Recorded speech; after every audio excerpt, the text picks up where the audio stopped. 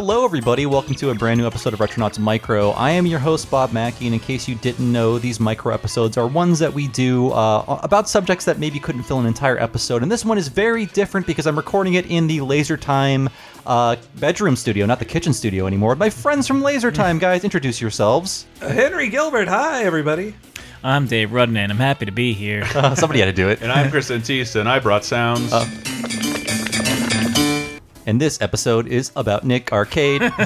I mean, you're going to be hearing... Yeah. What's that? Yeah, I heard it. Yeah, so again, this episode is about Nick Arcade. It's something that I watched probably way too much as a kid, and we're going to explain what it is. But again, I was really obsessed with this show because it was really the only place you could see footage of video games. Yeah. Think about that world of 1992 and 1993. There is no YouTube. There are no long plays. It's like, I can see a footage of Gun Knack. Yeah. I would have to rent that in order to see it.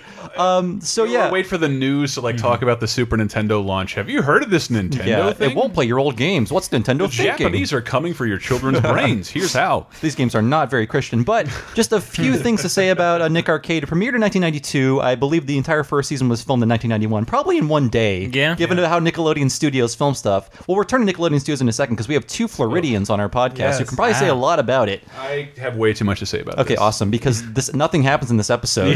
So we did look at a specific episode. I'll talk about that in a second. But again, Nick Arcade premiered in 1992, ran for 84 episodes, and it reran until 1997. And I was probably rewatching it until then because I had a sad life. I remember the saddest period of my life. I was staying in a friend's house while she was gone, paying very little rent, and they had cable, and it was during the time where I played Final Fantasy X from about 8 p.m. to 8 in the morning, and I watched nothing but G4, and then I found... Did you notice the logo at the bottom of the YouTube clip that we watched? Oh yeah, Nickelodeon Gas. Gas. A now defunct cable station. Please explain it. Yeah. Game and Sport. That's how I watched...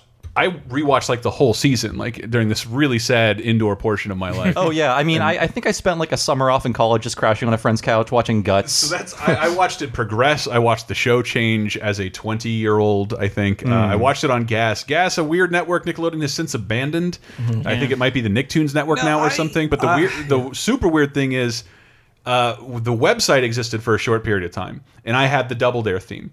That song has only been released. One of the things the website had was the uncut raw sound effects or intros for all of their game shows. I'm really surprised they would provide that to the audience. They didn't know what to provide because it was just a website in 2000. Or they just like, these could be ringtones, I guess. Yeah, maybe. like, I don't know. What do we have? Do we have any? Is Mark Summers going to come talk to us? Never. No, well, they didn't have money. They just had a bunch of reruns of game shows they can't replay anymore. Yeah. And I watched it. Just Finders Keepers. Yep. Legends. I watched it all over and over again. Yeah, Double Dare. I watched this as a kid too, though it was never my favorite. Like I'd much sooner watch an episode of Double Dare or Guts before this. But Double Dare's the one timeless one. Every one of those Nickelodeon game shows, I remember like 40 episodes in as a kid. I'm like, wait a minute, this sucks. This sucks.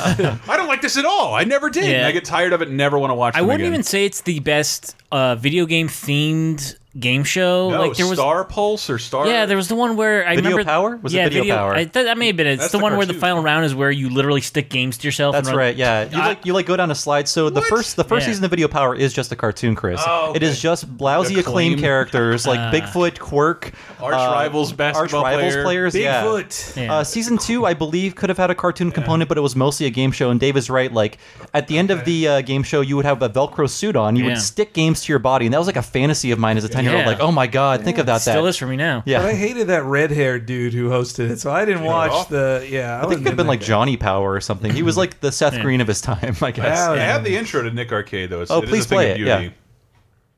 Get ready for the ultimate video challenge as these two teams go head-to-head with the maze of electronic obstacles for the right to face one of our game wizards in the video zone. Stand by for liftoff. Here comes Nick Arcade. And now here's your host, a guy whose favorite excuse is, wait, I can explain everything. Phil Moore. That's a creepy. That is a little odd. The one thing that Nick Arcade did have like scheduling going for it. With Video Power, it's like, when is this on? Saturday morning? It's syndicated. I don't know. But Nick Arcade, it's like I knew when it was going to be on. Yeah, relatively. Yeah, I know too much about this. I don't know where to start. That intro, I miss. That was something they had on Guts too, of like woman's voice with dude hosting the show. beautiful Mo. Yeah, Mo. And that guy would go on to star in like a million sitcoms. But I believe Mo became a voice actor, but we're not talking about Guts. We're talking about Nick Arcade. That's how boring Nick Arcade is. I know.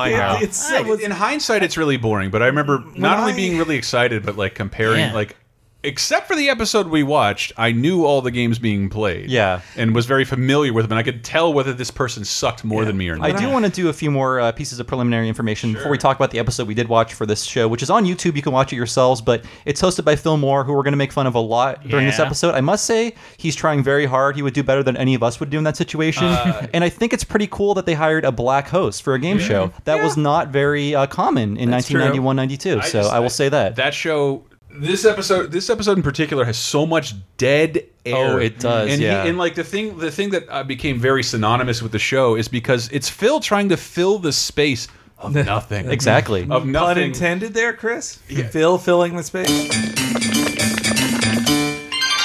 the video challenge. The majority of the show is walking to and from things. I know. And he just. So for me, like, I would always, like, whenever that cue came on, I'm like, God, I hope Phil sings something, because like this is excruciating. I think they eat up 2 minutes of game show just by walking to the next thing they're doing. And it's like, this should really be edited. You need to rein me in here. I have too much to say. Oh no, that's why you're on the show, Chris. And I do want to talk about where this is filmed, Nickelodeon Studios, where our guest acted on a show. Now, Henry and Chris, both from Florida, Nickelodeon Studios was the Hollywood of the late 80s to early 90s, I guess. You've heard me go off on it. Yes, please explain to the audience, like, what is Nickelodeon Studios? It's now the Blue Man Group's like storage unit. It's where they used to shoot TNA, Impact Wrestling. Oh wow, that too. Yeah, TNA Nickelodeon Studios was the first thing that opened up in Universal Studios, and it was this really weird movement in 1990-89 where there was this dumb initiative to try and take Hollywood out to Orlando, where everything was cheaper and everybody was non-union. Yep, Florida, easy will to work states. Yeah, so to compete with Universal Studios, Disney also upped MGM, and they brought all their animators out there to animate Disney movies. In that lot on Universal, they're shooting Problem Child, Swamp Thing, and Nickelodeon shows. Like, they were all shot in LA before, but like all of a sudden Orlando becomes this place where, like, if you read about most of the people who became on-air personalities, they're just people from Orlando. And boy bands, right? But like, and girl bands. Britney Spears is a hick from Louisiana. And Hollywood would not have cast her. No. But an Orlando studio did.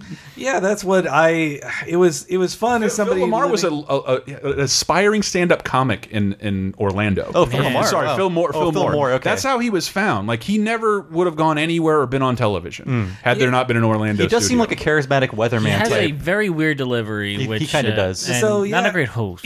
When this show aired, I wasn't living in Florida, but I moved there the next year, and my dream was to get on a show like this. Like, it was like, if my family can go on a trip to Universal Studios, we will do the Nick tour, and I'll get to be on a game show of some sort. When I finally did it and did the Nick tour, it was in 1994, so this show was long over. But we walked by the set of Legends of the Hidden Temple as part of the tour, but no shows were filming then. But I think they knew kids were expecting it, and maybe it was like an audition process almost. Yeah, but dude, totally. I thought that's exactly what it was. If I wear my coolest body glove shirt, I'll be cast on an episode of What Would You Do? I did see a Garth Brooks T-shirt in the audience during this episode. But so the tour ended with a miniature version of Nick Arcade, which was, okay, here are you in the audience.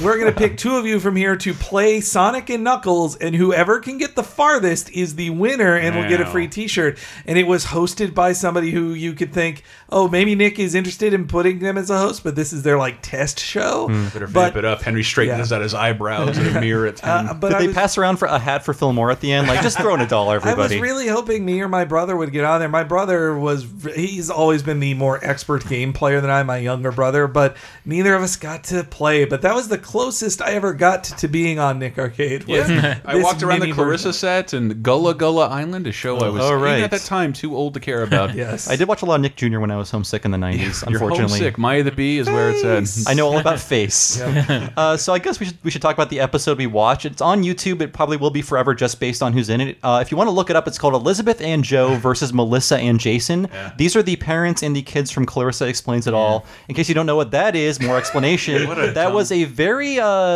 revolutionary show on Nickelodeon in the 90s. I think their first sitcom, and it was from a girl's perspective, but it was not a feminine show. Not that there's anything wrong with that, but it's this cool alternative girl who's got a They Might Be Giants poster on her wall, and she makes video games and shit. She's Ferris Bueller. Yeah, exactly. She's Ferris Bueller. It was also like created by a woman too, and it premiered in '91. I looked up when it premiered because I thought the audience in this episode is not giving Melissa Joan Hart like anything. I'm like anything. Like, no, she's your huge breakout star. Why aren't you doing stuff? And why don't you team an adult with a kid instead of two adults answering trivia against children? It should have been girls versus boys. Something like that. Instead of parents versus kids. But I guess that's the whole ethos of Nickelodeon. That is, that is parents don't understand, man. I'm surprised the parents won and they weren't slime. Spoilers. Maybe I'm just more easily excited nowadays, but I literally pumped my fist when the adults won. I'm like, that was a big shock. They won with one question. I think we're jumping ahead of things, though. My shameful confession is I think I might be in love with Clarissa's mom. Yes. I hate myself now, and I'm like, she's beautiful. Why did I never realize this? Every mom fetish you've ever had. Yeah. Yes. She also has like the weird Haley Mills accent that's just gone nowadays. Like, Zach. And like I looked her up. She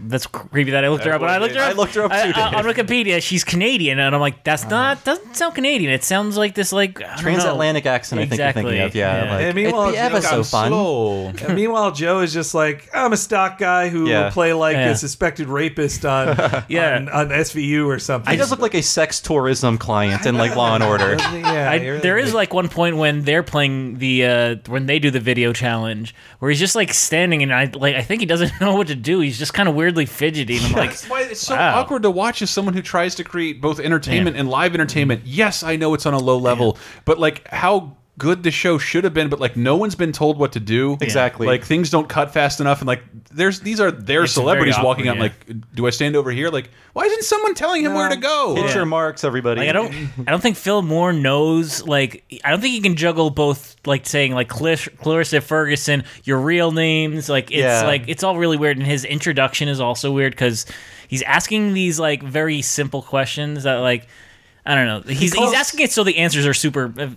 He calls the adults the parents, but they're not actually the parents of the kids. Yeah. And one thing I did like about this is, like, I think the show was engineered, like, in Jeopardy, you would like, oh, where are you from? What do you do for a living? I don't think Phil Moore is prepared to ask adults these questions, because the adults have real answers, like, oh, I like canoeing, I like tennis, and he, like, shuts them down immediately. Good. Shut up. Because I think he's used to kids saying, I like basketball. Oh, really? That's great sport. Basketball's cool. Hey, what about you, kid? Yeah. But I didn't think about it that way. None of you have anything good to say about British Knights. This network wouldn't be here without it. You can't pump them.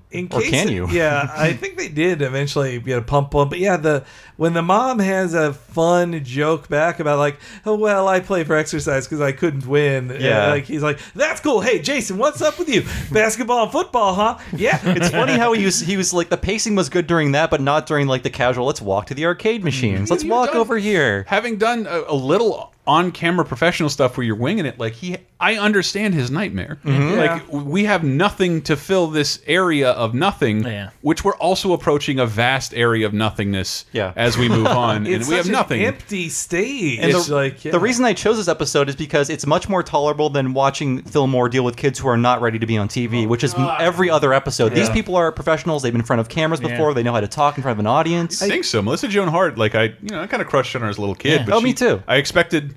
I don't know, like little improvisational stuff out of her. She was still fresh. She was still fresh to acting, and this is why you're here, people. Prepubescent Ferguson. You're here to say Clarissa, say the word Sonic the Hedgehog. All right, Melissa, you get to choose from Super R-Type, Atomic Runner, Gonna X out of it because we played it, Sonic the Hedgehog 2, or Alpha Mission 2. Which one of those four would you like to play? Sonic. Sonic the Hedgehog 2. Let's head on over.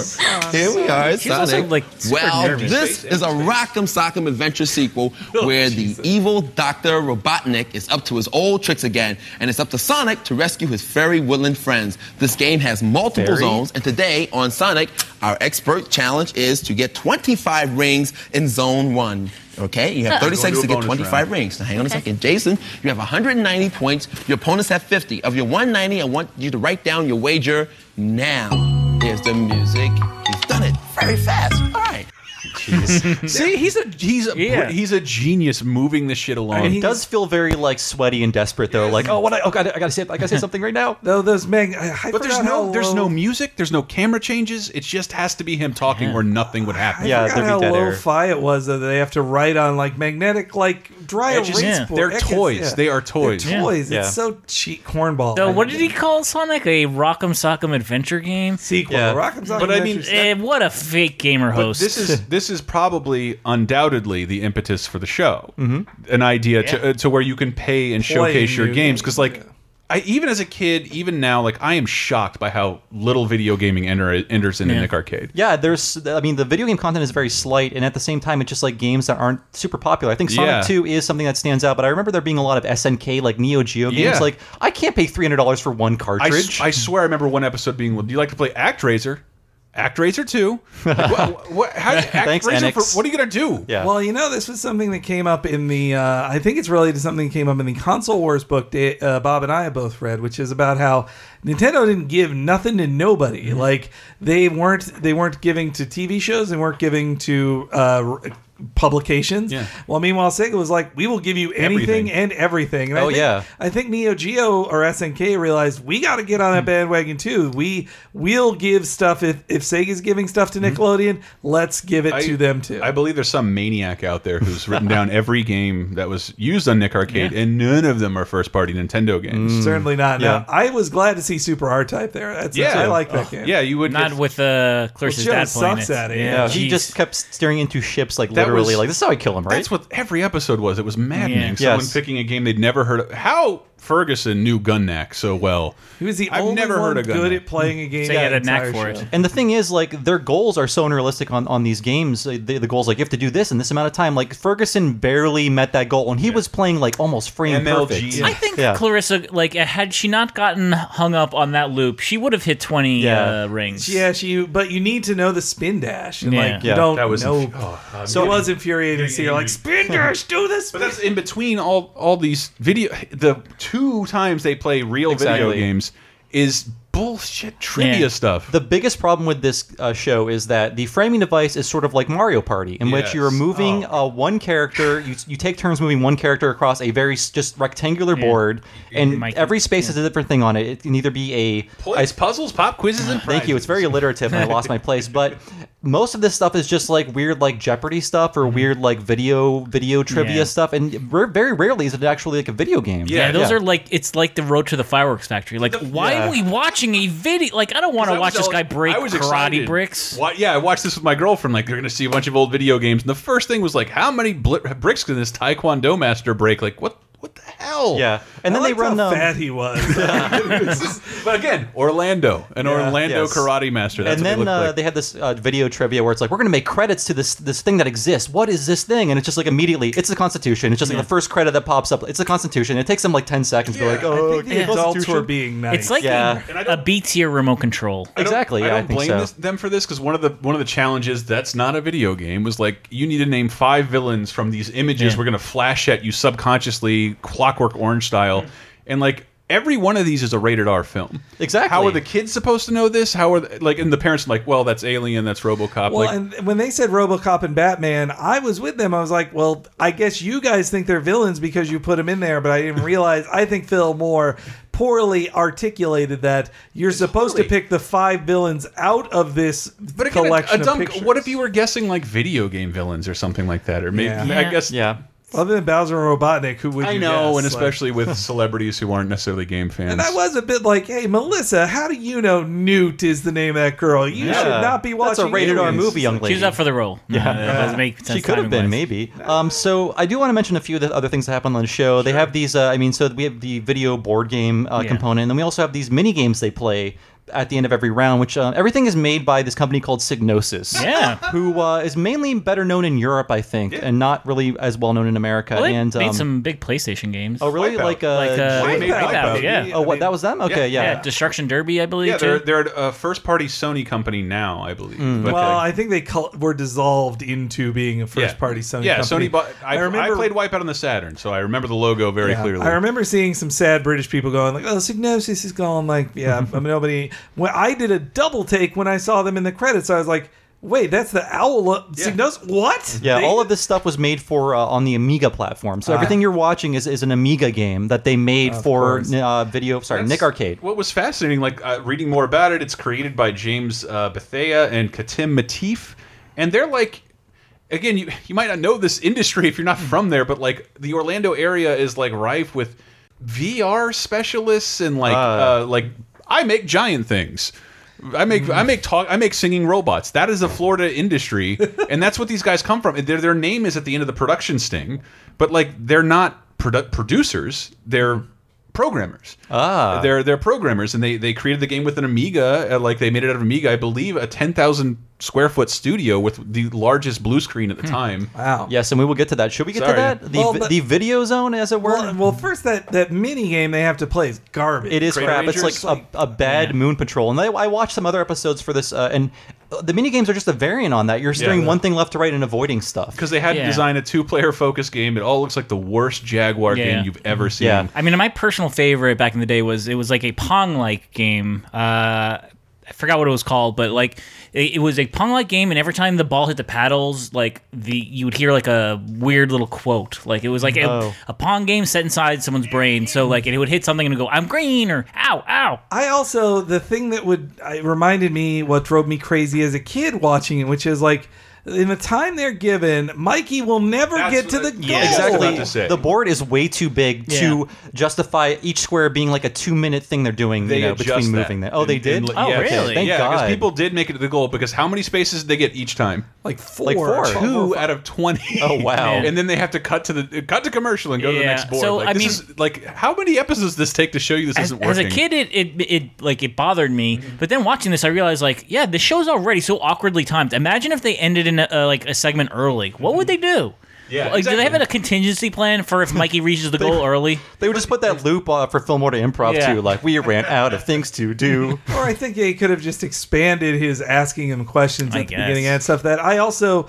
My conspiracy theory is that until the final segment, they filmed without an audience. Like, I think it was all piped in audience stuff. Really? I think you could hear the producers laughing at the very end when they come in on them for the last scene in their action clothes. You do see an audience there, but I think you don't see them. You'll see shots of an audience, but that could easily be B-roll then them. I don't know how the audience is supposed to react to people inside a different studio. When what's the biggest CRT television? It just seemed like the audience cheered more loudly when they got to go play actual video games, which like made me think like, okay, this is an audience of kids, because they are ecstatic that he's going to finally play Gunnack. Though Phil seemed so like off, and I felt like he wouldn't be this off if he was reacting to live audiences of kids. Oh, and there's some like dead silences. Yeah, there's a lot of. And dead also remember, silences. this is like Bullwinkle the Moose's Animal Show at Universal. This is a stop on the tram, essentially. These aren't people here to watch a show. They're at Universal Studios, who were probably suckered in. Would you like to devote an hour to this? We've got air conditioning, kids. Come on in. So Sit down, no lines. We will get to the video zone, which is kind of the highlight of this show. It's essentially, think about VR, except the VR headset is a TV across the room. And that's what the video zone is. Think it's actually, like, if people out there slamming VR are slamming VR from the sense of this Nick Arcade video zone, I think it took an FPS model to make VR. Oh, that's what VR can do. Exactly. Because this is super awkward. It's people trying to look at monitors while on a blue screen and play inside of a game, but you essentially turn children into Muppeteers. You have to know, like, right is not left, right is left, and left is right, because you're looking into a monitor while climbing a ladder in real life. And I feel like maybe the Clarissa cast had access to the studio like after hours, because they were smoking joints back there. Because they are so good at this, and everyone else just sucks miserably. They still lose, but they are very good at doing these games. Well, my prediction, like when I first got the link, I predicted like I bet whoever wins does well in the final round because these are actors. Like they probably have used blue screen before. Exactly. Yeah. And they have a good sense of space when they're being filmed. Like, like they just blaze through those first 2 rounds. It's like the last round. Jason is the MVP of the show. Though actually in the humans being stolen one, they do pretty good in that. They do, yeah. But though the show right before that, I forgot, it commits one of the greatest sins in game show lore, which is.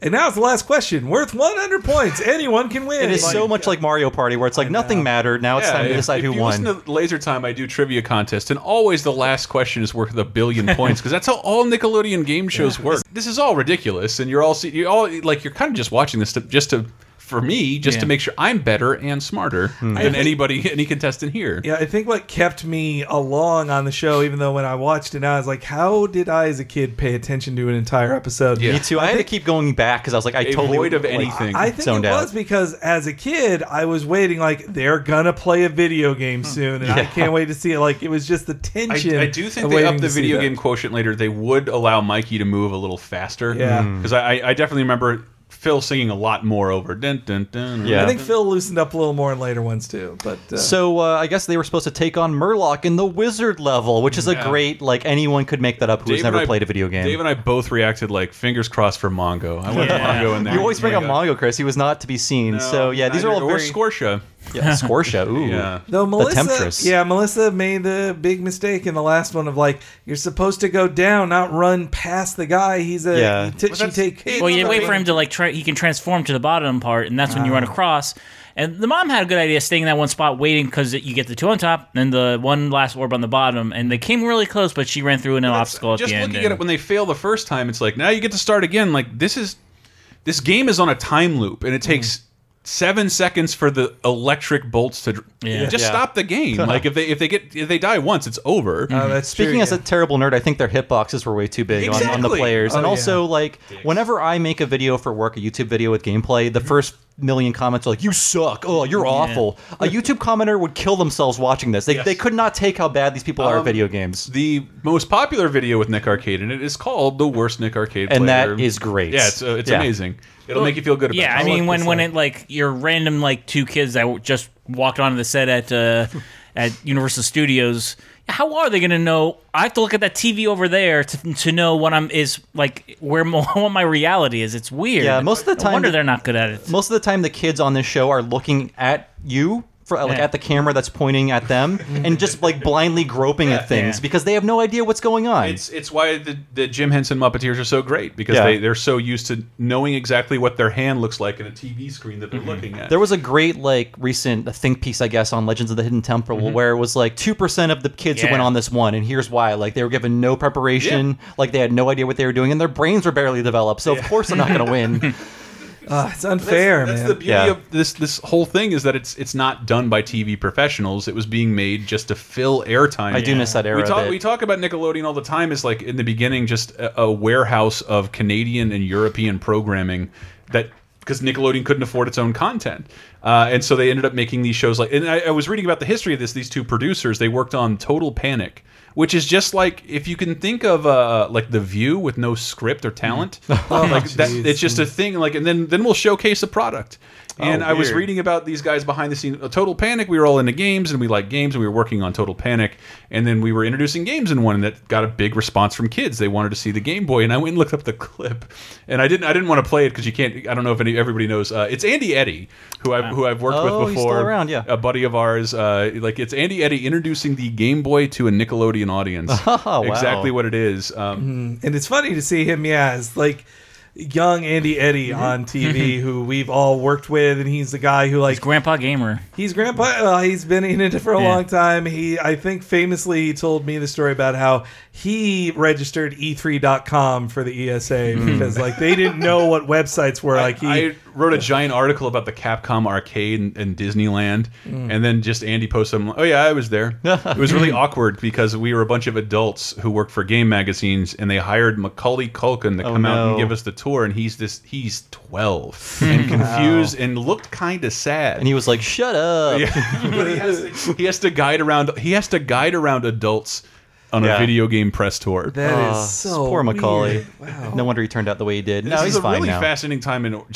Orlando culture at all, because I looked at this guy's bio and all the stuff he's done, and they've worked on the Iron Man movies. They've done a lot of effect work since then, but like just that most of it was like cheesy, fair, interactive. Oh no, Shamu fell off the spaceship, and now we're in this turnbox ride that you see in Vegas. It's kind of like how the movie The Wizard is a commercial for Universal Studios at the end. It's like, look at all the cool things you can see and go behind the scenes of if a man is chasing you. But the show, I think it's a good idea. I think there's a great idea buried somewhere in Nick Arcade, but it wasn't done by television people. Now it's esports, I guess. But I mean, Phil Maher was kind of the first esports announcer talking about like, oh, she's almost up the loop on Sonic the Hedgehog. Doesn't quite get it. Let's give him some credit here. I'm guessing he's seeing these games cold, and he's narrating gun act best he can. Manual. I did love the low fineness of like, and today's challenge, and he just takes a like 5x10 card off the side cabinet, of it, tape the cabinet, like, oh, it's you're gonna be getting 25 rings. I do remember some games that like really should not have been like had challenges. Dragon I feel like Warrior 2. Yeah, like once or twice there was like an RPG where it's like defeat this many enemies. Like what? How? How do you teach a kid ActRaiser from the beginning to set any kind of goal? And it was on there a lot. The cool thing about the show was they're both playing for charity because they're rich and millionaires acting in Florida, obviously. And the parents were playing for Amnesty International. And Phil Moore asked, like, what are you playing for, kids? And they were like, leukemia. He's like, both my girlfriend and I was like, leukemia doesn't need your help, God. And I think he did correct them. But I think it's funny, like, again, the stakes on these Nickelodeon game shows are very low. They gave $1,300 to each charity, which seems like a small amount. It's like, what? Like, okay, tell the cast of Welcome Freshmen to pack a lunch this week because catering is off for them. I mean, they had no budget. I think we've heard that these people were not well paid. Like, that was one of the reasons. Oh, I don't think they were at all. They wanted the Hollywood shift to Orlando to take that power and the unionization away from the Los Angeles film community. Yeah. I assume they made less than scale. Yeah, I thought Keenan maybe had said something about that. Like, Keenan Thompson. I wouldn't be surprised. Just an amazing dude who was on a terrible sketch show that you kids seem to love, but that he's been doing sketch comedy. You mean all that, not SNL. But he's been doing sketch comedy for like 3/4 of his life. That's amazing. That's insane. Yeah. No, the show. Oh, I also did like that Melissa. She talked about she's really into lighting engineering, right? And I had that in my notes. And like, I want to learn lighting. Well, now's the time, Melissa. Yeah, she's still acting. Yeah, she and still has taunting a show. Kevin Owens. Yeah, she's a pro wrestling fan. God damn it, you opened this up to wrestling conversation on this podcast. That's my fault. But yeah, it's okay for Retronauts. But like, that's so noble. Like, kids in that era were just getting like spoiled and would become like drug addicts, alcoholics. She's learning lighting. Like, it's kind of nice, her career. I think it was proven she had her head screwed on more right than the average teen star. Ferguson turned out okay. I read he's now a software engineer for HBO. Wow. Yeah. I'd say other than Britney Spears, like, everybody came out of all of that Orlando scene very well adjusted by not being in Hollywood. Yeah, though they were still near Lou Pearlman. They had to survive. True. That guy's trouble. So yeah, thanks for listening to Retronauts Micro. This is a fun experimental episode, longer than normal. That's cool. Like Nick Arcade, I wanted to talk about it at some point. I wrote an article about it. Bob. Oh god, we can make this into an hour and a half if you want. Since we went long, Mikey did make it all the way to the end. Yes, God bless you, Mikey, in your valiant quest to walk too many spaces. So yeah, as always, please look for us on retronauts.net or retronauts.com or usgamer.net, and please check out our Patreon at patreon.com/retronauts. Just a few bucks a month can get you some great stuff, and the entire show is basically run with your money. So if you keep paying us, we'll keep making it. That sounds like a good deal to me. Everybody else, what do you do? Where can we find you? I never thought to say that about Laser Time's Patreon. But we do have one of those. It did help launch Talking Simpsons. The first season is still there. I'm guessing your audience is familiar with Talking Simpsons. Oh yeah. Please promote it. Yeah, Talking Simpsons. Bobby and Hank's idea to turn the chronological look at the Simpsons through the years from the beginning. Beautiful show. I'm having a great time. I just did a panel in Milwaukee, and so many people came up to me about Talking Simpsons, Really? Nice. and they're telling me like we have listening parties where we get together and watch the episode and listen to your episode. I was just like, wow, I made that happen. Man, we made that happen. Do you think this will have a listening party for that episode? Oh, I hope so. If you have a Retronauts listening party, let me know. I'll come with some beer. We watched the Clarissa episode. Is that what it's called? Yep. I believe. Let me look it up. Please keep talking. I looked up Clarissa Explains It All, Nick Arcade on YouTube to watch it earlier. Watch that episode. Yeah. It was My girlfriend and I watched it. My girlfriend, not into games, didn't have cable growing up. It was still a blast to watch something that old time. Yeah. So it is called Elizabeth and Joe versus Melissa and Jason, and there are so many episodes online. I think this episode will remain online forever just based on who's in it. It's it's like a 90s nostalgia bomb. This is like probably much like a lot of the games you talk about on Retronauts is lost and will never be re-released. It will never be seen again outside of YouTube. Outside of the internet for free. Just do it. Yeah. Henry, what do you do? Oh, well, geez. I mean, not to... We're all on lasertimepodcast.com, but I personally do a lot of comic book content on there, as well as the comic book podcast Cape Crisis, and a bunch of interesting to your audience comic book video games. We have played a lot of them, and you can watch that on our YouTube page, youtube.com/LaserTime Network, like our complete playthrough of Death and Return of Superman. You guys have got to see that Batman Forever arcade game. Yes. It is a nightmare. Insane. It's a nightmare. It was insanity. I doubt, can you watch all 40 minutes and still keep your mind intact? We probably have the best video game salute to the game for Nickelodeon Guts. Oh, yeah. The entire internet ever has. I'm not even going to tell you how to search for it, but it's on youtube.com/LaserTime Network. And I host the Cheap Podcast, Pro Wrestling Podcast. If you want to know more about the wrestler that Melissa Joan Hart is feuding with, you can find out on Cheap Podcast. What about Ferguson? Who's he mad at? Probably his parents. Chris Benoit. Oh, okay. Wow. He won that battle. Yeah. And I would be remiss if I didn't talk about our own, the Laser Times video game podcast, Video Game Apocalypse, where we're former guest Michael Raparez. And I'm on it sometimes. Yeah. We all talk about video games and the events of the week in that world. Cool. So thanks so much for listening, everybody. Please check out Laser Time stuff, and we'll be back next week with a brand new main episode. Later.